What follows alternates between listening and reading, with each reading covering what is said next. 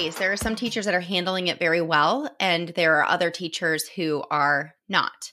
A lot of it has to do with time and expectations from their district. It has to do with the way that they're being asked to deliver instruction, as well as how they're being asked to assess and grade and connect with their students. So it really is very hard to answer that question for the mass of teachers, because it really is very dependent on, again, like I said, the expectations that the school has for them. However, in my experience, and the reason that I do what I do is because there are sometimes some expectations that the teachers are having on themselves that are just not sustainable. So those two things mixed together can lead to a disastrous, very frustrating, miserable situation for the teachers that I work with. So what are the situations that are unsustainable? Let's take away the COVID aspect of it, and just what are you normally seeing with the burned out teachers? Mm-hmm. So I think I heard you say, what are the situations that they are in that are burning them out, or what were they before? Yes. So as a teacher, when I was working full time, I experienced burnout for several different reasons in different seasons of my life, and I see the same thing in different teachers. Now, the situation before COVID and all of the virtual teaching or the hybrid teaching that's happening right now, it again really depended on those expectations of teachers in themselves, the culture of education, and what was acceptable, or quote unquote acceptable, and what was expected of a teacher in a certain culture could really burn a teacher out. So I have a teacher burnout quiz that I created that really comes down to 3 types of burnout. Teacher can be burned out because they are what I call burned and unbalanced, where they have too much to do and not enough time to do it. They're working on nights and weekends. They are never off. They're answering emails on their phones at night as they're lying in bed. They're planning and prepping on the weekends, and it's just their norm. And it's burning them out because they're exhausted. The other type of reason that a teacher is burned out is what I call burned and over it. And that's where a teacher is surrounded by negativity and apathy. That could be from students, coworkers, administration. Like I said, the education culture of what's, what has become culturally acceptable of a teacher to just give and give and give of themselves and then get no respect and no accolades for all of their work. They don't really see the point in doing anything because they're going to be disappointed. That's burned and over it. The other type of burnout that I have worked with is burned and bored. Burned and bored is where you seem to have it all together. You have great relationships. You have great time management. You're not working nights and weekends. You have great relationships with your students. You're that favorite teacher, maybe, but you just feel like you need a challenge. Something's off and you don't really know what your next step is. You don't know if that is to move to a different grade level. You don't know if it's simply to learn a new skill that can help you in your classroom just to make things more exciting for yourself. You've just kind of fallen into the monotony of the day-to-day work, and you've almost sort of figured it out in a way, and now you're in need of a challenge. There is an opportunity for teachers when they take the quiz to not be burned out, but something is off. And that's really the beginning stages of burnout, when you just start to feel that something's not right. And I have served every single one of those burnout types, and I have been those burnout types before. So really the situation is no different here during COVID. I think it's just magnified and multiplied. Especially when, again, going back to those expectations that are given to teachers from their district or families, or how hard it is to reach students in different ways depending on their availability to Wi-Fi or a device. Yeah. So, like I said, the types of burnout have certainly not changed. The most popular one is that burned and unbalanced, where there's so much to do, not enough time to do it. That has not changed at all. It's like I said, it's just multiplied. Now, I was going to ask you that actually, like which one was the most frequent that you're seeing. So what are some strategies that you're teaching or working with teachers to help them regardless of, or maybe take us through each profile and how you're helping them to get better in those situations? Good question. So with burned and unbalanced, we really look at their beliefs about time and how they spend it, what stories they're telling themselves about what quote unquote good teachers do, and really look deeply at their vision and what it is that they want to be spending their time on. Excuse me. So we really set a vision for how they want to be spending their time, and we work backwards from there. I'm a huge fan of begin with the end in mind. So, we all have 168 hours in a week. We spend, 8 hours ish, with our contracted days. We should be spending 8 hours sleeping. So that leaves about 16 hours a day to spend however we want, right? So, well, maybe my math is off a little bit there, but we have a certain amount of hours a day that we get to choose what it is that we do, right? And I apologize. What I should have said is it's 8 hours of sleep a night. So we have 16 hours to do what we choose to do. And we choose to be teachers. We choose to be in the classroom. We choose to work with students. Everything we do is a choice. So we talk about that. And I really try to empower them to believe that you choose to go to work in the morning. You choose what you do when you first wake up. You choose what you do when you first walk into your classroom, all the way until you go to bed at night. Everything's a choice. So that really empowers them to believe that they do have control over how they use that time. And then we work backwards into planning how we're going to use that time and how many hours do we want to spend working, because a lot of time those burned and unbalanced teachers, they're working 60, 70 plus hours a week. So we kind of narrow down, how many hours do you want to work a week? Okay. If you want to work 45, awesome. If you want to work 50, great. So when are you going to spend those hours? We talk about, a time allowance and a time budget. We really talk about how, time is a non-renewable resource. It's our only non-renewable resource. We can always make more money if we truly need to, but we can't make more time, but yet we spend the time like there's always going to be more of it. And so we really work hard on setting those boundaries. Boundaries is so challenging. Boundaries are so challenging for teachers to set because they have expectations of themselves that exceed their human capabilities. And then you mix in, like I've said a couple of times now already, the culture, a belief of what a teacher does and what they are expected to do. That is slowly changing because people are starting to call it out for what it is, which is unrealistic superhero syndrome, which is, teachers are not superheroes. They're human beings. Mm-hmm. So that's changing, which is fantastic, but changing that narrative in a teacher's head is really hard sometimes.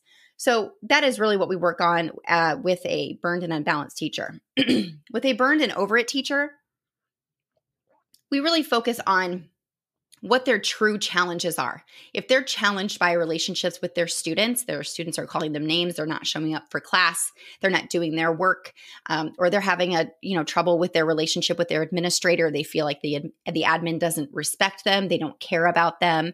Even the same with coworkers, they just really struggle with relationships all around. We really back way up and talk about our beliefs, our preconceived notions about why that person or why that student is behaving the way that they are. And we talk about biases.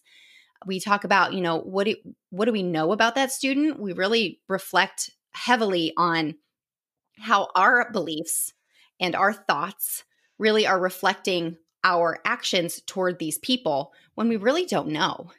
And chances are that, an admin could just be a bad administrator. They're just not meant to be a leader. They're more of a manager. Maybe they're miserable themselves, So we really talk deeply about, okay, what's our action plan for being someone who is proactive? What is our brand reflecting of us? Are we extremely negative? Do we ever smile? How do we take care of ourselves and our content and our classrooms? And is that reflecting poorly on our what I call a teacher brand? And is that causing an issue? Are there some misunderstandings? So we kind of come at it as a place of seeking understanding to see where we need to start to make small changes in how we interact with the people around us. And we also deeply talk about the things we can and cannot control. And really what it comes down to is the only thing we can control is us and our beliefs, our thoughts, our actions, the way we manage our time, the way we manage our reactions when things don't go the way that we want. In a burned and bored teacher, we really work on thinking about what we want from our career and why we're doing what we're doing and where we see ourselves in a year, 3 years, 5 years down the road. What do you want? And really in all of these different types, we really do talk about what do you want? It's okay to want something different. It's okay to want to maybe even leave education or leave your building and go somewhere else. And it's okay to also say, I just don't want to teach second grade anymore. I really maybe want to teach fourth or fifth, or I just want to love teaching my grade level again. So if you're burned and bored, we really talk about what is it that you want? What have you done for yourself lately? What are you looking forward to every day? So it's really getting back in touch with, we have this one life, and our life cannot revolve around teaching. Now, for some teachers, their life does revolve around teaching, and they are happy. That is their calling. That is what they've always wanted to do. Maybe, I've talked to teachers who they've never been able to have children. So these kids in their classroom are their kids. And that's fantastic. That's good. It's not a one size fits all plan or strategy. It's really just about getting truly in tune with what we want and giving ourselves permission to go for it and to make a plan of action to go for it, because you can't, a dream without a wish, or a dream without action is just a wish. And so I really just empower them to believe that they deserve and can achieve that happier and fulfilled life, depending on starting with their burnout type, and validating them. You're not a bad person. You just need somebody who can speak that language and empower you to take the steps necessary to get to where you want to go. So for a burned and bored teacher, if that's, that you want to start a side hustle, maybe you want to start your own business. Maybe you just want to get, So getting back in tune with what are your strengths? What makes you happy? What do you want? And going from there. If you are not burned out at all, or if you're not burned out, but you maybe need a slight adjustment, it's really B in burned in. So burned in is an 8-step acronym. We really think about, okay, what triggered this? Because something happened that you've clearly not been paying enough attention to. You've been shoving it off. And it's starting to affect you with your health, with your sleep, with your relationships. Something's off. We got to back up. We got to think about, where did this all start? So that's what I really work on with them. Especially a lot of women out there are teachers. This starts when they get married or when they have their first or second or fourth baby. Things really change. Your emotions change. Your ability to do the things that you used to do at certain times change. And I think we, in this profession of women, we don't pay enough attention to the fact that, we are a lot of times raising families in addition to leading these classrooms. And there has to be some acknowledgement about how hard that is, and some adjustments and permission given to yourself to do things differently. So tell me a little bit, kind of in line with this, is, well, do you believe that there's certain characteristics that makes a quality teacher, or is it just kind of all over the board? There's different qualities, or is there a theme to a good teacher? That is such a good question.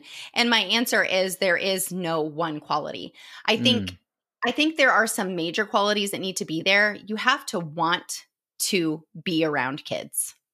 You have to genuinely enjoy being around kids. You don't have to like your job every day. We all have bad days. Yes. But you're leaving a legacy with human beings. And if you don't like the people that you're hanging out with every day, then you need to make a change. So whether that's the age group, the grade level, your job in education, it is really important that you genuinely do enjoy kids and that you enjoy your content. Like I said, you don't have to like everything about your job every day. We have bad days. We're human beings, right? But I think the one quality that maybe is overarching is that you do believe in the power of education, and you believe that you are sort of the you're the deliverer. You're the person who's either going to make kids love school or hate it.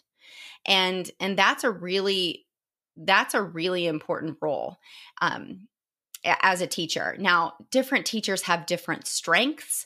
They have different loves. They have their own personality and their own brand and own spin on doing things that, brings variety and spice to a culture in a school building or in a district. I just think that the most important part is that no matter what you teach and where you teach, that you believe that you're doing the service that is going to bridge, a student to the learning and what it is that they love about their job. Yeah, it makes sense. It makes total sense. Obviously, you got to like kids. I mean, I wonder, do certain teachers get in to teaching and they don't really have a fondness for kids, but they're into teaching? I don't know if that ever exists. Have you seen that? Yeah, a lot of teachers, especially when they first start, as a first year teacher, I think that you have to kind of figure out where it is that you fit best. And I think that's where you have to be able to give yourself permission to say, I've got some learning to do about myself and where it is that or who it is rather, that I interact with best. So myself, for example, I taught 5th, 1st, 2nd, and 3rd grade. I was the happiest when I was teaching 3rd grade. That was a wonderful age group for me. And I could tell you, if I was to go back into the classroom, I would really want to be in a grade level between 3rd and maybe 6th grade. I just feel like that's the place for me. I was not my happiest in 1st grade. I don't feel like patience is not my strength with that age group. And I can just tell you that was just not a place that I was the happiest. And if I was still there, I actually ended my teaching career in 1st grade, not because I was unhappy with 1st grade, but just because I had to choose between staying in the class full time or running Bird Ed Teacher. I couldn't continue to do them both at the same time. So if I was to go back, I would definitely not seek a 1st grade teaching position. Right. Now, do you think it's good for teachers to try different grade levels? I hadn't heard of this. I always see like a lot of teachers who are like, I'm a 3rd grade teacher, I'm a 5th grade teacher. Do you think it's important for them to try different grades? And how feasible is that to do? Absolutely. And I think that just goes back to what the, desires are of that specific teacher. If a teacher gets lucky enough to land in 3rd grade and loves teaching 3rd grade, and that's all she does her entire career, good for her. But if another teacher lands in, let's go back to kindergarten or 1st grade, and he cannot stand it. He doesn't like wiping noses. He doesn't like, helping kids to button their coats or their pants once in a while. He's miserable. Then he needs to give himself permission to say, and to truly believe that this is not the same in every grade level, right? And here's another thing too, is that not all buildings, cultures are created equal. So if you love teaching your grade level, but your administration is intolerable and you've actually worked to try to build an understanding relationship between them, you have to know that you could even go to a different building in the same district and it is a completely different culture. And it really does reflect on the leadership of that building. And of course, of the district leader as well. The superintendent can tear down a district really fast. But not all schools are created equal. And I think understanding that you do have the power to make shifts and changes, and it may take some time, but you have to talk about it too. If you don't tell anybody that you don't like teaching kindergarten or 1st grade, or that you don't think that's the place for you, no one's going to know, and they're not going to look for a place to move you if that opportunity presents itself. Yeah, obviously got to speak up. I mean, is it hard to change grade levels and try things out? Yeah, it depends. It really does. There are some areas of the world where there are plenty of schools, and Lord knows we're all looking for teachers right now. So I don't think that it's a lack of availability of teaching jobs, but there are some places, here, let's just look in the United States. There are some very rural places where there's one district or there's one building. And if you really want to teach, you have to take what's available. So it really is dependent on the teacher. And there are even some places that I know of that there are really only 2 or 3 jobs available in that area. That is to farm, to teach, to work at a bank or a grocery store. There's just not a lot of options. And that's where, again, you have to decide how you're going to look at your job and where you are. So it really is very, very dependent. But a lot of times it really does come down to the stories you're telling yourself about your situation and what your limiting beliefs are around what you think you are capable of doing. Yeah, that's true. I never thought about it. There's there's a very large difference between kind of rural school districts versus city school districts and the size, and that it's such a diverse or different landscape depending on where you land for Absolutely. that. So I Hmm. wonder also, though, how does social media either facilitate or hamper or make the job harder of teachers in today's age? That is a wonderful question. Misery loves company. And I can tell you from doing what I do that there are some very popular handles out there on Instagram and Facebook and Twitter that are exacerbating how horrible teaching is. And I say horrible with quotes. Um, and that is really what I'm trying to build awareness around, is that you get to choose what you pay attention to.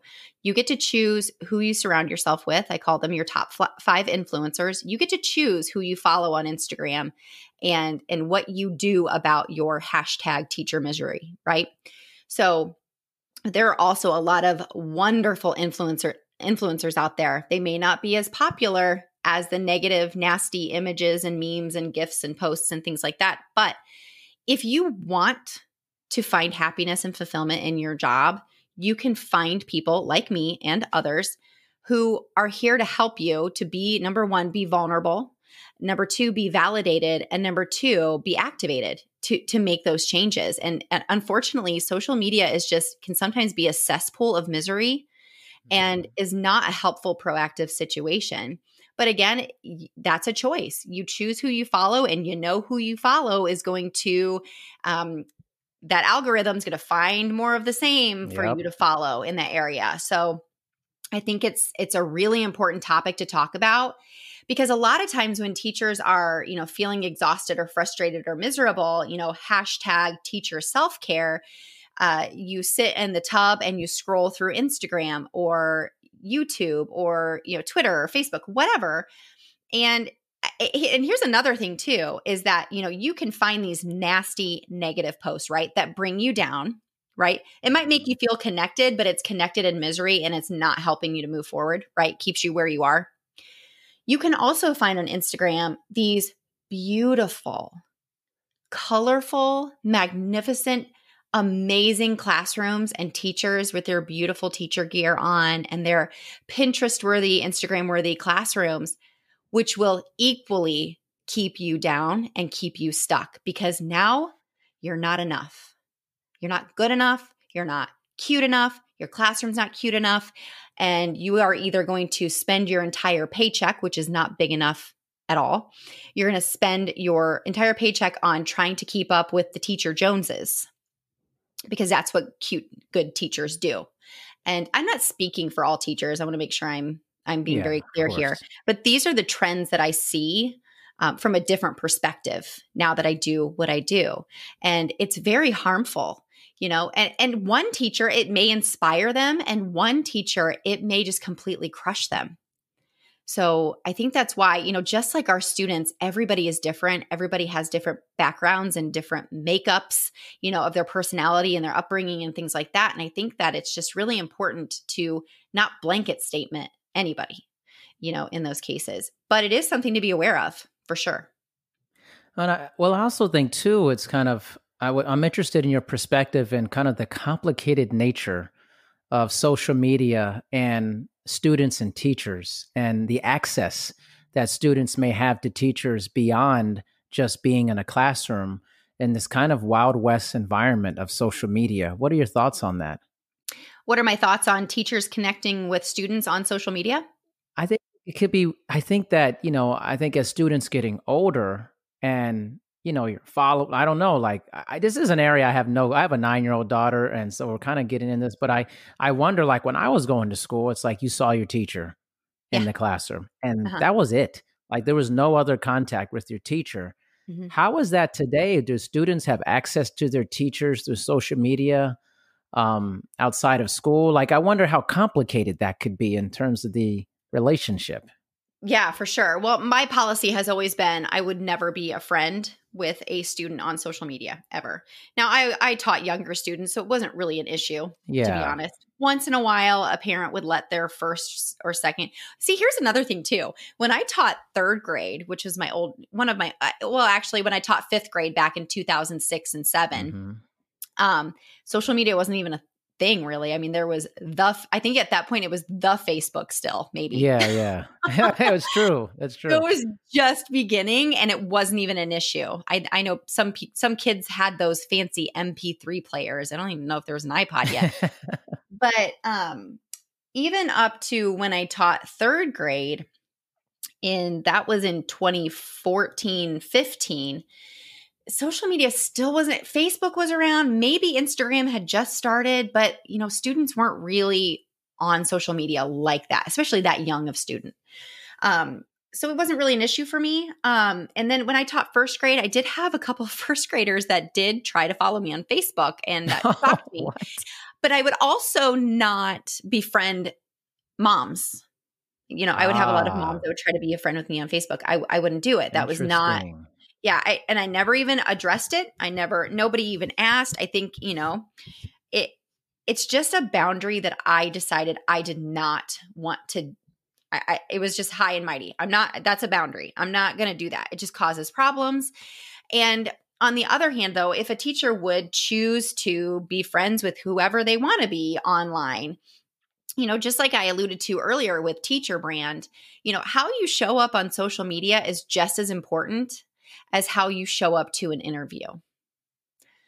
People are, and there are differences between judgments and a brand. However, how you show up in that public of a setting consistently is really, really important. And I'm not saying that you can't be human and you can't, post a picture of yourself with your friends cheersing, with a couple of beers. You do whatever is comfortable for you. But if you're choosing to be friends with your students' parents and, your principal and whatnot, that's a choice you're making. You don't have to be friends with those people on social media. But I can tell you, as a wife of a principal, when he has somebody new apply for a job, you better believe he's jumping on social media to see what type of things they're posting. And it's not to make a quick judgment, but it's really just a quick check on character. And how you are going to represent the school that you're working at, because school is a job just like being, an investment banker or, working anywhere else in a professional setting. You want to reflect a certain type of brand. And again, that's not me passing judgment on anybody who doesn't agree with me. That's my stance on it. I'm not actually, if you want to know a secret about me, I'm not a huge fan of social media myself. I am on it so that people know that I exist and they know what I do and they know what Burned In Teacher is and stands for. And other than that, if I did not have Burned In Teacher, I don't even know if I would be on social media. Yeah. To be honest. I hear that a lot from people. I'm the same way. I actually just only have LinkedIn, and I had like all the other stuff. I got rid of it. And I understand people getting it, to promote themselves and stuff. But like, I always hear that, like most people are like, I don't like this, like it's pretty common sentiment today, Yeah. It's a lot of pressure. And like I said earlier too, about, feeling like you're not enough, it just creates this unnecessary feeling of competition. Yeah. And it's just really unfortunate. So if I could find a way to have an online business without having an online presence, that would be a moneymaker right there. If you got to master that, Amber, you got to master that and teach us all. Yep. So, wow, that's incredible. I think, I never thought about the whole parent teacher connection online. Mm-hmm. And how, like, if let's say you're friends with like several of your students' parents, mm-hmm. how weird that could be, and potentially very dangerous. Yeah, again, it just creates unnecessary drama and judgment, because they don't know us as humans outside of the classroom. I mean, look, it's like a student seeing you at Walmart for the first time, especially a young student. What, Mrs. Harper, you don't live at the school? What are you doing here? It's kind of one of those situations that, if you post, private stuff online, it's just one of those, again, one of those situations where it's like, do they really need to know this about you? Is it really necessary? I mean, that just goes back to posting in general. In Really, do general, they yeah. need to know that you just got a bikini wax? Like that kind of stuff. Like, like how there's a difference. I think it's Brene Brown that she said there's a difference between oversharing and vulnerability. And Yes. I think that social media, there's a very blurred line, in those cases. Yeah. And when you're dealing with students in the positions that we're in and their families, I think it just makes it even more sticky. Yeah. That's totally true. I think it can be it can be a minefield. I Yeah. think you have to be very careful. Hmm. What do you see as I want to transition a little bit into kind of virtual learning and what you're seeing in this space and how that might become more relevant throughout the years with teachers? Yeah, that's a really great question too.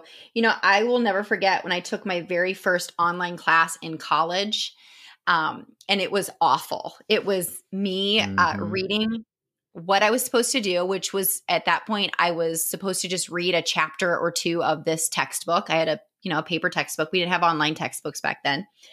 So I would read my textbook and then I would simply just be regurgitating, typing in paragraphs. I would essentially just be copying paragraphs into these boxes, on the screen. Actually, that's where I learned to type without looking, was that class there.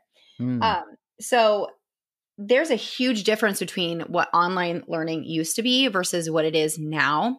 And I think at this point in time, teachers in schools were just thrust into this virtual learning space when they were not prepared at all. I mean, last spring was a nightmare. However, we did have an opportunity to learn a lot of lessons, and we did have an opportunity and still do have an opportunity to look at this definition of what teaching and learning, quote unquote, should look like. Because what's unfortunately happening is instead of us looking at this idea of that, students don't have to be on Zoom at the same time for 45 to 70 minutes every day to learn what you're teaching. They could instead watch a pre recorded video of you that is 15 minutes long, and then they go do whatever it is that you are telling them to do Hmm. based on, what the learning objective is and how it is that you're going to assess that. I think we had a huge opportunity to break this mindset of what we call synchronous learning, where we all learn the same thing at the same time in the same space.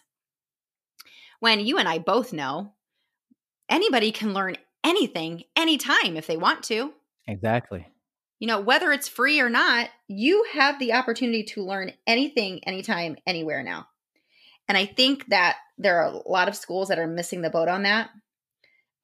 It's been my experience as a student, as a teacher, and now a parent of a daughter, actually two daughters who are learning virtually right now, one in college, one in middle school, that these arbitrary, historically, culturally appropriate rules that we are placing on students. So whether or not they can have pajamas on when they join their Zoom call, or whether or not they're allowed to be in their bed, or these rules that we're making that really we haven't asked ourselves deeply enough, is this affecting the learning or not? Hmm. You see what I'm saying? Yeah. Yeah. I hadn't thought about it that way. That's interesting. So I think, and this is to say too that again, I'm not placing judgment on schools. My daughter is one who they are having her be on Zoom for maybe up to 70 minutes for a class, that they're not just doing the best they can with what they have. But if those conversations aren't happening, education will never change, because there are a lot of biases in those types of policies as well. You are assuming that a student has access to reliable Wi-Fi. Right. You are assuming, especially if they are younger, that they have someone at home who is able to support them in that space. Those are unfair biases. It's true. And I think that, until we get over these, until we really truly start to look deeper into what does it mean to be a learner and what does it mean to be a teacher, especially in the 21st century, especially whenever we have these opportunities where in some cases we have no choice but to go online to say, let's think a little deeper about this. Let's think about why. What is our purpose for believing that this has to be done this way? That's where true innovation comes, right? That's true. So I think there's a huge opportunity. I don't think we've fully missed it, but I think we're getting close. It's deep because also I think sometimes the disruption in things, it's good to in many ways say, okay, is this traditional format? Mm-hmm. Why are we doing this? Like, why does it happen? And sometimes we just do things because that's the way it's always been. And I've always kind of like, why do we do that? Like because it's easier and we don't want to like reformat the system. Mm-hmm. But there's an opportunity to really, look back and say, how can people learn in different ways instead of this very cookie cutter system, Right. Yeah, 100%. And I think that's also what causes burnout, because there are some teachers that, they've done it this way for, 15 plus years. And now these darn kids, they don't behave the way that they used to. and now they're not doing their work. Well, let me learn a bit more about how you're teaching them. And then it turns out they're still trying to teach with worksheets from the 90s or, it happens all the time. And I think it's just, you just decide, am I going to keep fighting these battles with these kids? Or am I going to, in fact, get out of my comfort zone and do something different? Now, again, this is not the same for every single teacher. But there are situations where it's like, you cannot change students. They are who they are. You can change your interactions with them. You sometimes can't even change the standards that you are being taught to teach, that you're being forced to teach. You can't change those things, but you can change what you think about them and how you deliver that instruction and get uncomfortable and do things where you might get it wrong. You might make a mistake. You may make a mistake right in front of your kids, and to be okay with that. Fixed mindset is a huge, huge issue. When it comes to burnout. We are deeply ingrained in these beliefs of how things are, how they used to be, and how they quote unquote should be. And that's a huge part of burnout, because if we don't tackle those beliefs, because beliefs are choices, and change those beliefs, choose to change those beliefs, there's not a whole lot that anybody can do to help you. I heard a quote last week that it says, everybody wants change, but they don't want to change. And that is so, right? Mic drop, right? If you don't want to change yourself, nothing else around you is going to change. Most definitely. I mean, you've dropped a couple of gems here, Amber. No, I love that. Everybody wants to change, but they don't want to change. Yeah, right? Everybody wants change, but they don't want to change. They don't want to change. Yeah, you can take that and you could replicate that into almost any system and put that into almost any aspect of anybody's lives, whether that's relationships, job, adventure, whatever it may be. Mm-hmm. And it would make a lot of sense for that. We're creatures of comfort. And while we have lots of innovation going on technological wise, I see the pushback. I mean, I'm in the fitness business, and I know some of my colleagues who are like, don't want to hear about virtual fitness.